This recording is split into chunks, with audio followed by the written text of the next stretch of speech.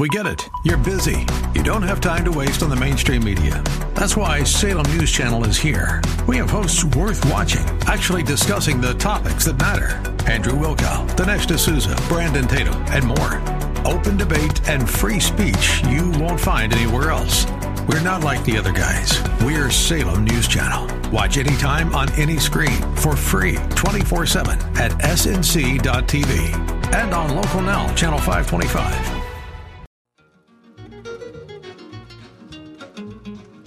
In the southern part of Texas, in the town of San Antonio, is a fortress all in ruins that the weeds have overgrown. Welcome back, America. Hugh Hewitt.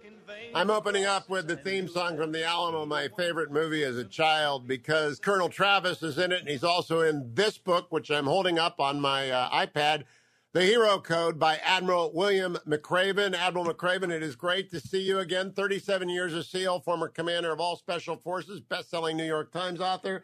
And Admiral, I got to tell you, I like the Hero Code so much, I did something very rare for a talk show host. I bought it myself, my own money. That never happens in my business. Here. Yeah, it's a completely one-off, and your buddy McChrystal is going to say, wait a minute, I had to give him my book, and I just knew it would be a good thing. It's good to see you, Admiral. Congratulations on the Hero Code. It's a wonderful, wonderful read. It's a perfect graduation book. But mostly I want to begin with, I want to cover it all. We got time. We're not pressed. I want to start with your wonderful doctor, Dr. Michael Keating, who I want to be my doctor if I ever get anything that needs a cancer specialist. Tell the audience about Dr. Keating, and especially on the day after the president announces we're leaving Afghanistan, he gives you the news that you're not going to die. And then your second question is, can I go back to Afghanistan? Tell people about him. Yeah, so a little bit of background. In 2010, I was diagnosed with chronic lymphocytic leukemia, which, you know, as far as cancers go, it's not the worst of cancers, but anytime you get a cancer diagnosis, it obviously it scares you. But the initial prognosis was going to call for me to come back from Afghanistan. I was in Afghanistan when I got the diagnosis. Come back, get my spleen taken out, you know, start a whole lot of chemotherapy, clearly going to affect my long-term career viability in my life, frankly. But my wife ended up getting an appointment at MD Anderson Clinic in Texas. So we went back there. And as I tell in the story, you know, when you walk into a cancer clinic, you see these people that are battling cancer, and it is tough. I mean, it is tough to see what they're going through. And frankly, I was pretty depressed. I mean, I was down. I knew that the way things looked, my career was probably over. My life was going to change dramatically. And I walk into this the doctor's office. My wife and I are waiting. And, you know, I'm thinking about all the terrible things that could happen. All of a sudden, the door flies open.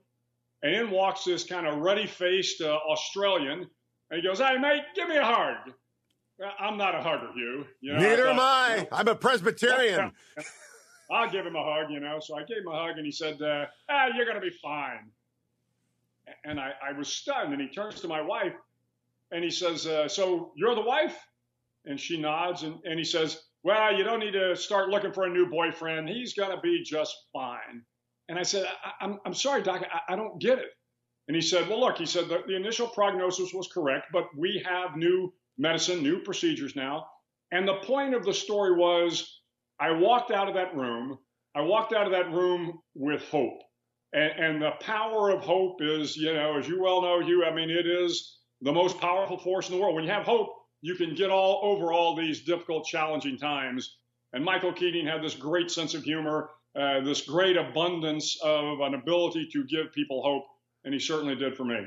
I'm going to remember all these stories because your collection of stories is very well curated, but I'm going to remember Dr. Keating and this part of the Hero Code, which is give hope every day to everyone you can, which I believe is, I'm going to paraphrase the Hero Code. People have to get the book if they want the exact writing of it. I think that's so important that people be lifting up rather than crushing down. Now, tell me something that's not in the book, Admiral. I know from my SEAL buddies, friends of yours that we have in common, that you do a hot wash after every operation. So if it goes bad, how do you both correct the error and yet give the hope back that it's not going to happen again?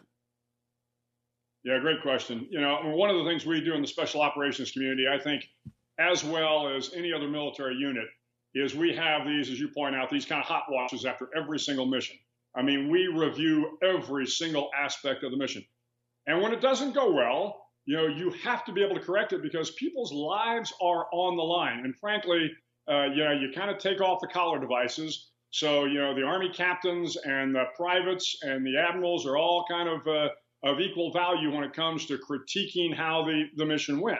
So you get a chance to kind of get it off your chest, to focus on the issues that you think need to be corrected. But at the end of the day, you got to say, hey, boys, we got to get up and go out tomorrow. So put this one behind you, learn the lessons, learn how to correct the mistakes, and let's get on with it. You can't beat yourself up too bad. The most important thing is fix it, and we'll be better the next time. And that's the aspect of hope. We will be better the next time if we correct the mistakes on this mission. So, Admiral, I did mention at the beginning, I'll go back to the hero code shortly, but I did want your reaction to President Biden's announcement yesterday. We're out of Afghanistan on 9/11. I don't like the timing. I don't like leaving Bagram completely, but what was your reaction?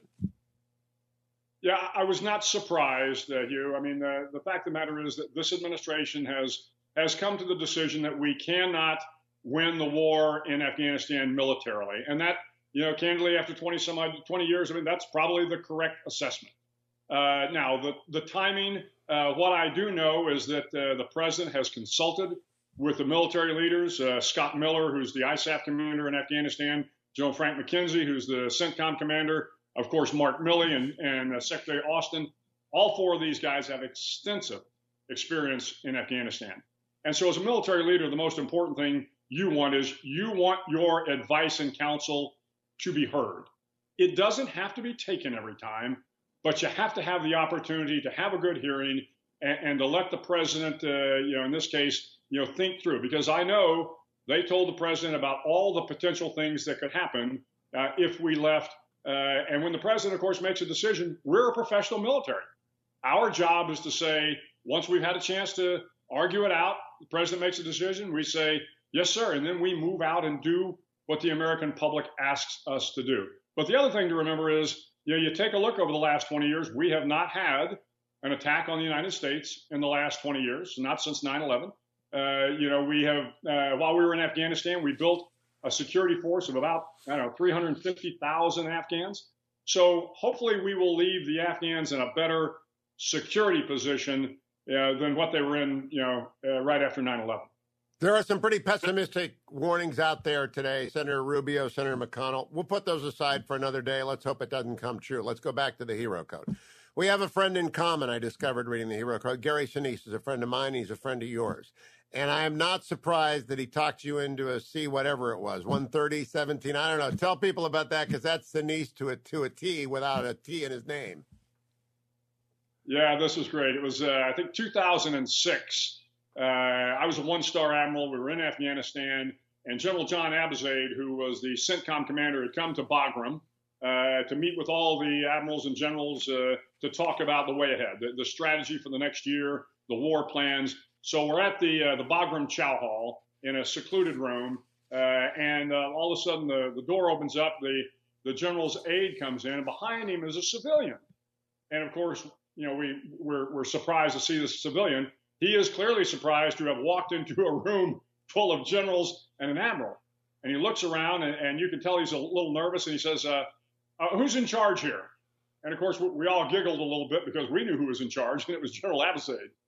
And Abizaid says, well, I guess that would be me. So Gary goes up, he says, well, sir, I'm Gary Sinise. I'm an actor. I played Lieutenant Dan in the movie Forrest Gump. And, of course, everybody remembered the movie and the magnificent job Gary did. And then he said, I'm here because I'm trying to get some school supplies to children in Afghanistan. And it was interesting to watch the tenor in the room change. Here was this guy, Gary Sinise, who was, taking his own money, his own time, coming to a combat zone to help the Afghan kids. And as I say in the book, it is easy to get jaded in war. You don't want to lose your toughness. You don't want to make sure that you don't allow yourself to weep for every dying soul, because it will take away the warrior in you. But I got to tell you, having watched Gary as he made this impassioned plea you felt good about it. You felt good about the fact that people were out there doing things to help these young kids in Afghanistan. Gary's compassion, his passion came through. And the last thing that you ever want to lose in war is your humanity. And watching Gary Sinise have this passionate plea, this compassion for these kids, I mean, it really gave us our humanity back. And boy, we were so happy to spend time with him. And then, of course, every time I turned around, every time I went to Walter Reed, every time I went to Bethesda, Gary Sinise was there, helping out the troops without any fanfare. And again, he's given millions of dollars to the causes to support our troops. Just a remarkable human being. I'm amazed by him. Whenever you ask for anything, I'll do whatever Gary wants. If he's building a house for a wounded vet, we'll do whatever we can because he is. And I've started with the easy ones. Now, none of these are easy, but hope and compassion are available to everyone, and you can do it on a daily basis, and you lay it out in the hero code. Let's go to the hardest one, forgiveness. And I think that is the hardest one. Courage is the one that requires, as Churchill says in the hero code, you quote him, it's the foundation on which all of the other virtues are built, because without courage, the others fail. But the hardest is forgiveness. And I actually think I won't forget your sitting down and talking to the father of the dead girl. Again, this is a storybook. I'm just going to pick a few stories. Tell that one, if you will, Admiral. Yeah, the toughest time in frankly, my entire career, Hugh. I talk about it in the very last chapter, and you're right. We look at courage, as Churchill said, as the first of human qualities because it guarantees all the rest. But if I had to pick one quality that I think rises above all of the 10 that I list in the book, it is this act of forgiveness. In this particular case, we had an egregious horrible incident in Afghanistan where the soldiers went forward. We had a bad guy in a compound. The soldiers got there, mistaken identity. A couple of guys in the compound began to draw down on the soldiers, thinking that they were Taliban. The soldiers thought the guys in the compound were Taliban. And at the end of the day, 2 men were killed and a couple of women as a result of a shoot through. It was just, indescribable. And I realized that, as inadvertent as it was and obviously unintentional, I had an obligation to go down and talk to the father. And I wanted to pay my respects and ask for his forgiveness. And I remember before going down, I talked to General Salim, who was my Afghan counterpart there in Bagram. And I said, what do I say? What do I say to a father who has lost his children? And he looked at me kind of funny and he said, well, he will understand. He said, it is the will of Allah. And oh, by the way, he said, the important thing to remember is that if he forgives you, it will take a burden off him as well. He will not have to live with the anger. He will not have to live with the pain if he forgives you. And I thought, well, that's easy to say, but I think it's a hell of a lot harder to do. Well, of course, I go to the small town in Gardez, and I sit down with the father, and my heart was just breaking. And again, I was at a loss of what I really should say, but I frankly kind of poured out my heart to him. I said, look, I'm a soldier. I've been away. I have children. I just can't imagine what you're going through. And I asked for his forgiveness. And, I could see the pain in his eyes.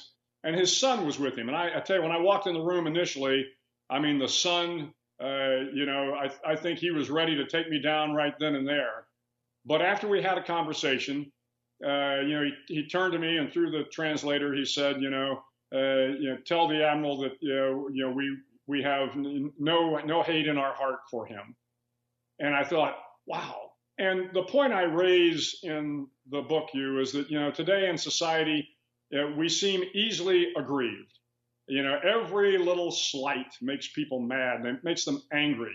And I think that they want to hold on to this anger because it gives them power over the person that aggrieved them. And, I think back on this father who forgave me and forgave my soldiers. And I talk about, some of the other acts of incredible forgiveness in the book.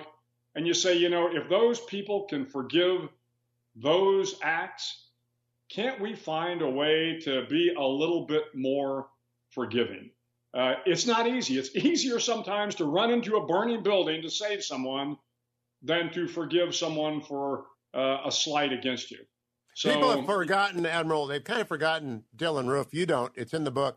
I was on Face the Nation the Sunday morning after Dylan Roof murdered the people at Mother Emanuel AME with Gwen Ifill, the late Gwen Ifill. And Gwen was almost there, but not quite there. And it wasn't for her to forgive anyway. It was for the people at Mother Emanuel to forgive. We can't tell people to forgive. It's a choice people have to make. But you are right to recall the perhaps most inspiring example of forgiveness in modern American experiences of those parishioners at that church after they welcomed into their circle, spent an hour doing Bible study. It's pretty apparent to me. You don't say it in the book, but that you are a Christian, it's apparent to me. And it's supposed to be something that we do, but it is a lot easier recommended than done. And I think your story of the Afghan father is great. Time for a pause now in this edition of The Interview with Hugh Hewitt. I want to remind you that our sponsor is AndrewandTodd.com. They're with Sierra Pacific. They lend you money to refinance your house or buy a home or help your son or daughter become investors in real estate by becoming a non-occupying co-borrower. They help senior citizens with reverse mortgage. They help veterans with no money down mortgages. They help you refinance. So if you need to get money out of your house or you need a whole new house, go to AndrewandTodd.com or call them at 888-888-1172. Now back to this edition of Hugh Hewitt and The Interview. Now I've got my 8 pages of note. I want to go back to the beginning, to the little blonde Megatron, because Lieutenant Ashley, I want to make sure I get her last name correct, White from the cultural support team. She sounds like an amazing woman, and I'm glad you began your book with her because I want to remember her now. And by doing so, the 2,400 other Americans who gave their lives in Afghanistan over 20 years. And you begin the book with her because you begin the book with courage. Yeah, and again, there were so many examples to choose from in courage, but Ashley White's really jumped out at me. So when I was the commander of the Special Operations Forces in Afghanistan, when the soldiers went on to the compounds, it was culturally inappropriate for men, either, American men or Afghan men, to handle the women on the compound, to touch them, to ask them to move here. And yet, the women had a lot of the intelligence, had a lot of the information. And also we needed to make sure that they were safe and kind of out of harm's way. And that was hard to do when it was a group of men. So I went forward to my boss at the U.S. Special Operations Command. I said, look, I need to get some women going out on these operations with me. But I mean, they have got to be, incredibly tough women. They're going to have to be physically tough because these are combat missions, out with the Army Rangers, out with the Navy SEALs, out with Army Special Operations. I need them to be tough mentally because they are going to see things that they've never seen in their lives in terms of the horrors of war. And so we selected just some of the finest women in the Army to be part of these cultural support teams. And Ashley White was one of those. And the point of the story was not the particular night that she lost her life, that she gave her life, I should say, for her fellow soldiers. She stepped on a pressure plate mine on a mission of hers.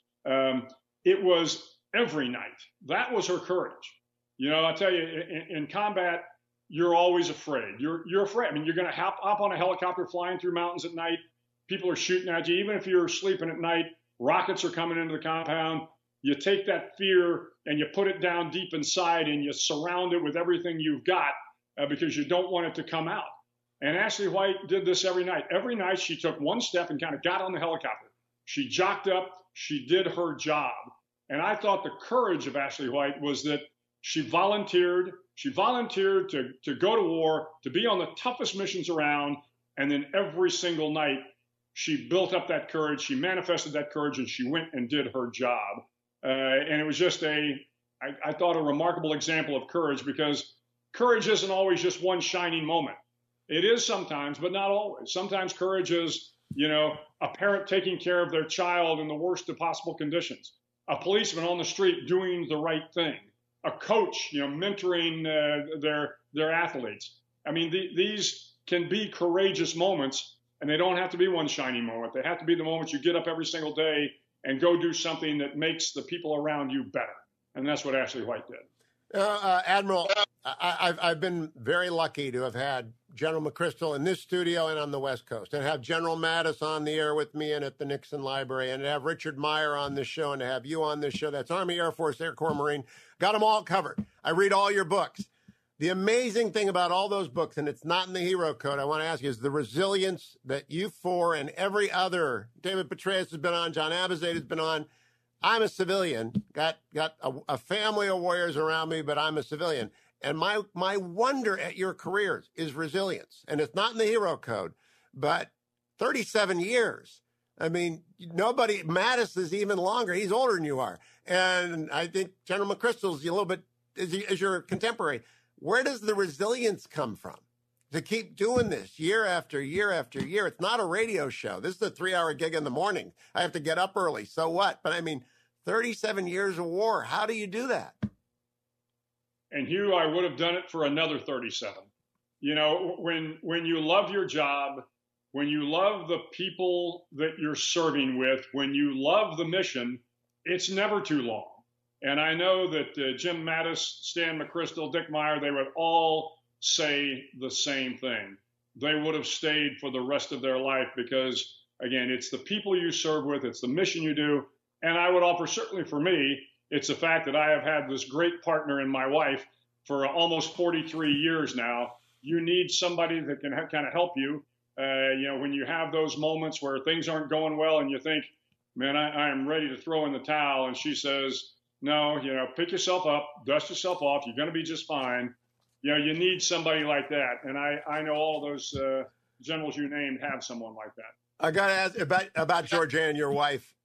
When Dr. Keating says you're going to be all right, she asked, can he keep drinking? He said, oh, God, no, don't stop drinking. I just thought that was her first question is not, you know, nothing of it. You go on to go back to Afghanistan. She wants you to keep drinking. I just thought she must be an amazing woman. Let's go to humility, Admiral, because I'll tell a story and then have you tell the story of Charlie. My buddy Tim Cook is a Vietnam-era fighter pilot and trial lawyer. And so he flew his missions, and he's pretty impressed with himself. As you note, fighter pilots are at the top of the food chain. They all know where they are in the food chain, right? And got a fighter pilot in the family. I know about that. But Tim knows his value, and he flew down to Miramar one day, diverted from San Diego, and he's got a guy on the bus who's being driven from San Diego down to from Miramar down to the city, and he doesn't quite know what's going on. So Tim puffs up and says, well, I used to land here when I was in the Navy, and I flew A4s and blah, blah. Tells him all. And the guy is really interested in him. And he asks him 1,000 questions, and Tim gets puffier and puffier. He tells this story on himself all the time. And at the end, he finally realizes, what are you doing here? Guy says, well, I'm in town to give a speech. Why? Well, my son's a coach in town. I'm going to give a little speech. Why would you give a speech for a coach? Well, I played football. And Tim looks over, and he's sitting next to Y.A. Tittle, his childhood hero. And he has been talking for 50 minutes on a bus ride to his childhood hero about himself. And he's been endlessly embarrassed about that. You didn't talk about yourself with Charlie, but you now know why the Charlie story resonated with me. And I want you to tell the Charlie story because Y.A. Tittle had what Charlie has. Yeah, a couple of years ago, I was doing an event for Dr. Kenneth Cooper up in Dallas. And we had a small dinner party ahead of time, and seated around the table, the head table to dinner party, was Roger Staubach and his wife, Marianne, who have become good friends since I returned to Texas, Dr. Kenneth Cooper and his wife, and a couple of other folks. But before the dinner started, you know, I got up and I kind of went around the table. I was flying solo that night. Georgianne was back in Austin. I introduced myself, but I get around to the far end of the table, and there's an elderly couple there, and I don't catch the guy's last name, but I know his first name was Charlie. So we sit down for dinner, and so Charlie and his wife and I start talking, and I don't know, the dinner went hour and a half, 2 hours, something like that. And the entire time, you know, Charlie and I are talking. I'm not able to really kind of figure out what Charlie does, but he's just as nice as he can be. He's kind of in his early 80s, but I find out he was in the Air Force. And I said, oh, yeah, my father was in the Air Force and my son's in the Air Force. So we talk about that. But all Charlie wants to do is talk about my family. He wants to know about my son in the Air Force, about my other two children, wants to know how Georgianne and I met, wants to know about my career. And I try to kind of get back to him, and he's, in the Air Force. So, well, what'd you fly? Back to your point about fighter plane. He said, a little of this, a little of that. And I thought, this and that. I don't want to. Well, I didn't want to go down that path because, what if he wasn't a fighter pilot, sort of thing. So, at the end of the meal, he's very gracious, and he invites me down for barbecue in New Braunfels, where his home is. And after the dinner's over, we're walking down the stairs, and Roger Staubach comes up to me and he says, I see you were talking to Charlie. I said, yeah, just a really, really nice fellow. He goes, can you imagine that? I said, what are you talking about, Roger? He goes, can you imagine what Charlie did? I said, I'm sorry, Roger, what? He goes, walking on the moon. I said, what?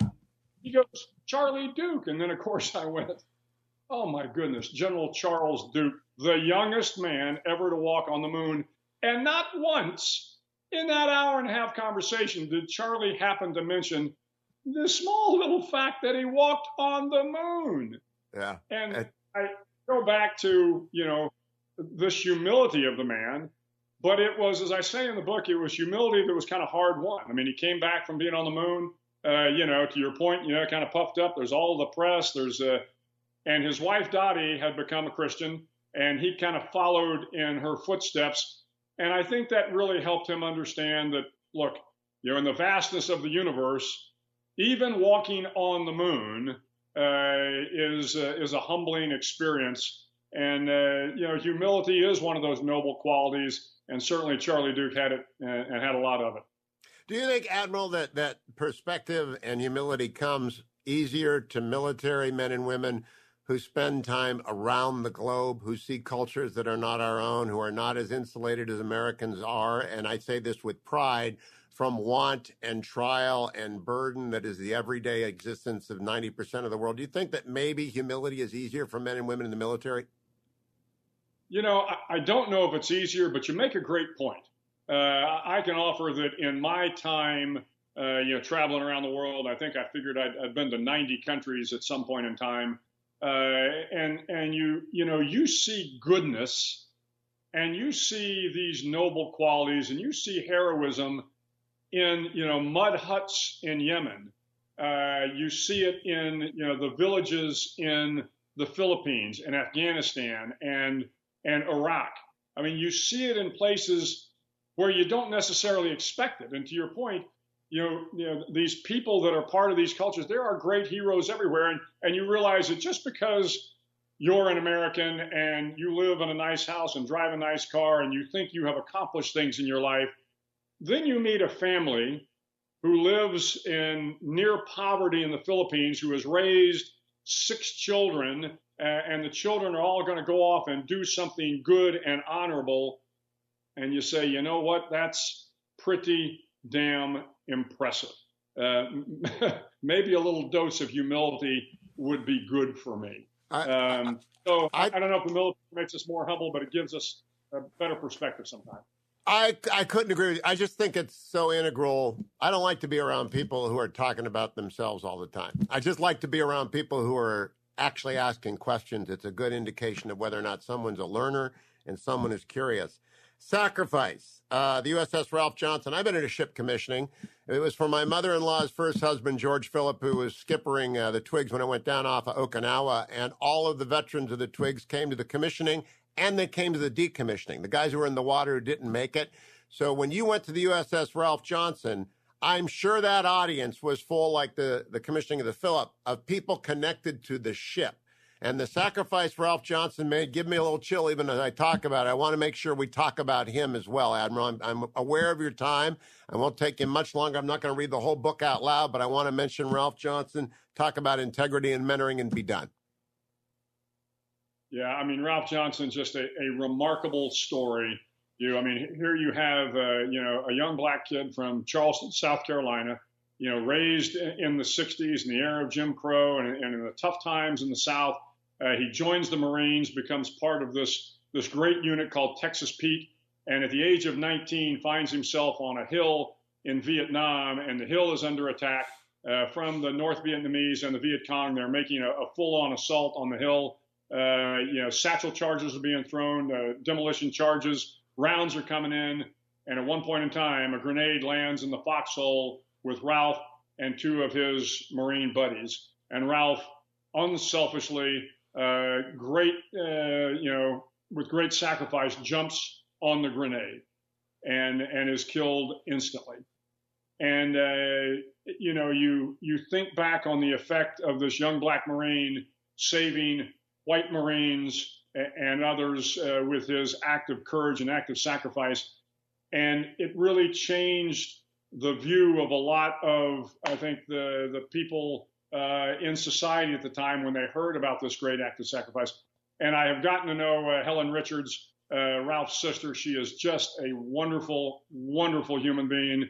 And she talks about the fact that Ralph was so kind and so gentle and just, again, also a wonderful human being. It is a remarkable story of sacrifice that we could all emulate. And the Navy, God bless them, decided to name one of their newest destroyers the USS Ralph Johnson. So a great story and good on the Navy for this remarkable hero. It is a great chapter in the book on sacrifice, and we all have to make them every day. It's another admonition that you make. Now, courage is the first value, and nothing else works without it, and forgiveness is the hardest, but the one that brings them together, and I saved it for last, absent a question unrelated to the book, which is integrity, because if you lose your integrity, the rest collapse.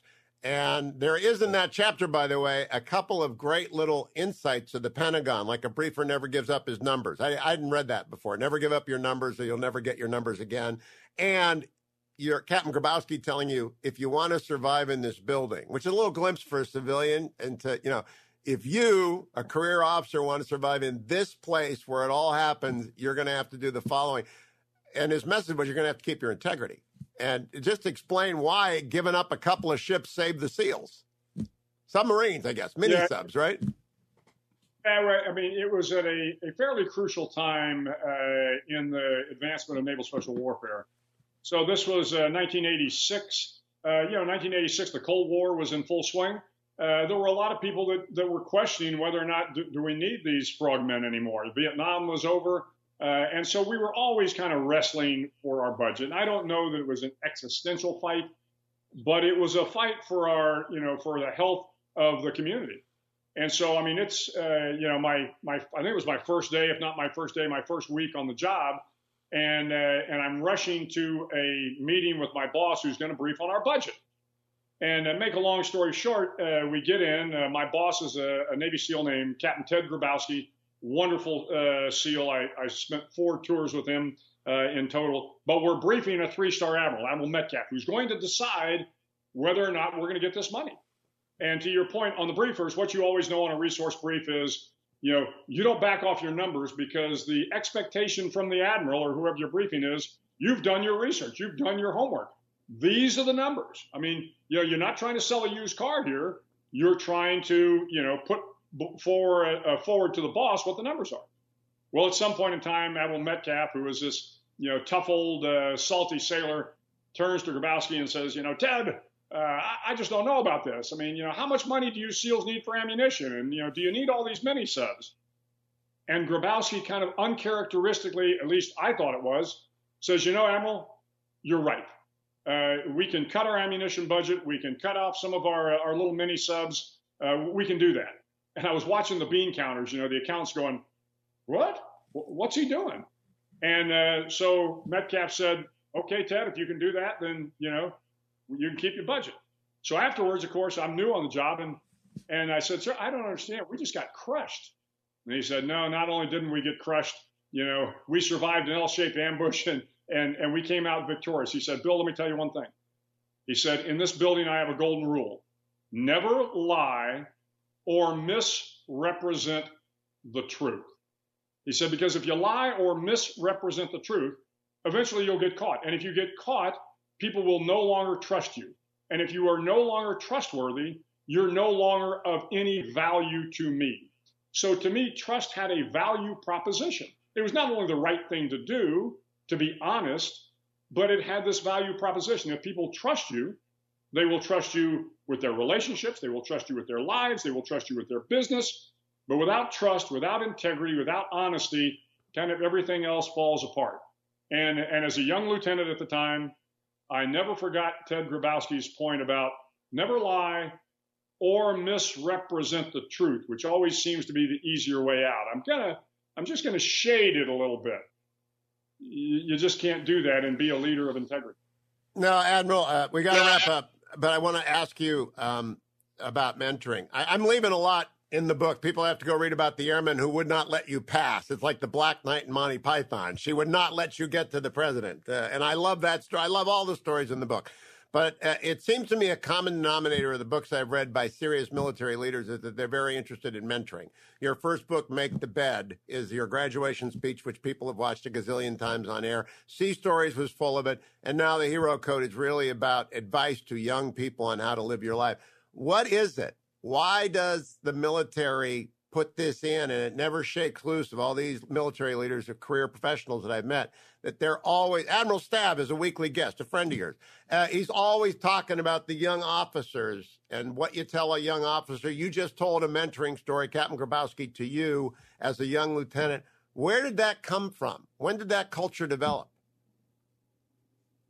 Well, it's always been in the military since I came in, and I would offer well before that. My father was an Air Force officer, and I think it is a little bit of this sense of parenting and wanting your children to be better than you are, to improve. So the military understands that, look, as an officer or a senior enlisted, you have an obligation to train, to mentor, to teach, to inspire, to manage the young men and women beneath you. Because, one, you want them to be part of a great team. Everybody wants to come in and be part of a great team. But also, you want the organization to be better than you found it. And the only way for it to be better than you found it is to make the new people coming up better than you are. So you really do have this obligation to mentor. I mean, this is the whole point of heroes. Every society needs heroes because they inspire us. They inspire us to be better. They inspire the younger generation to be better than the current generation. And I think that's kind of the point of mentoring. Take the opportunity to make the organization better by mentoring the young people below you. That's well done in this book, The Hero Code. I love the fact you like Superman as a kid. I love Colonel Travis being in here because I like the movie. Admiral McRaven, congratulations. Another #1 bestseller, I think, on the way. Thanks for spending so much time with us today. My pleasure. Thanks, you.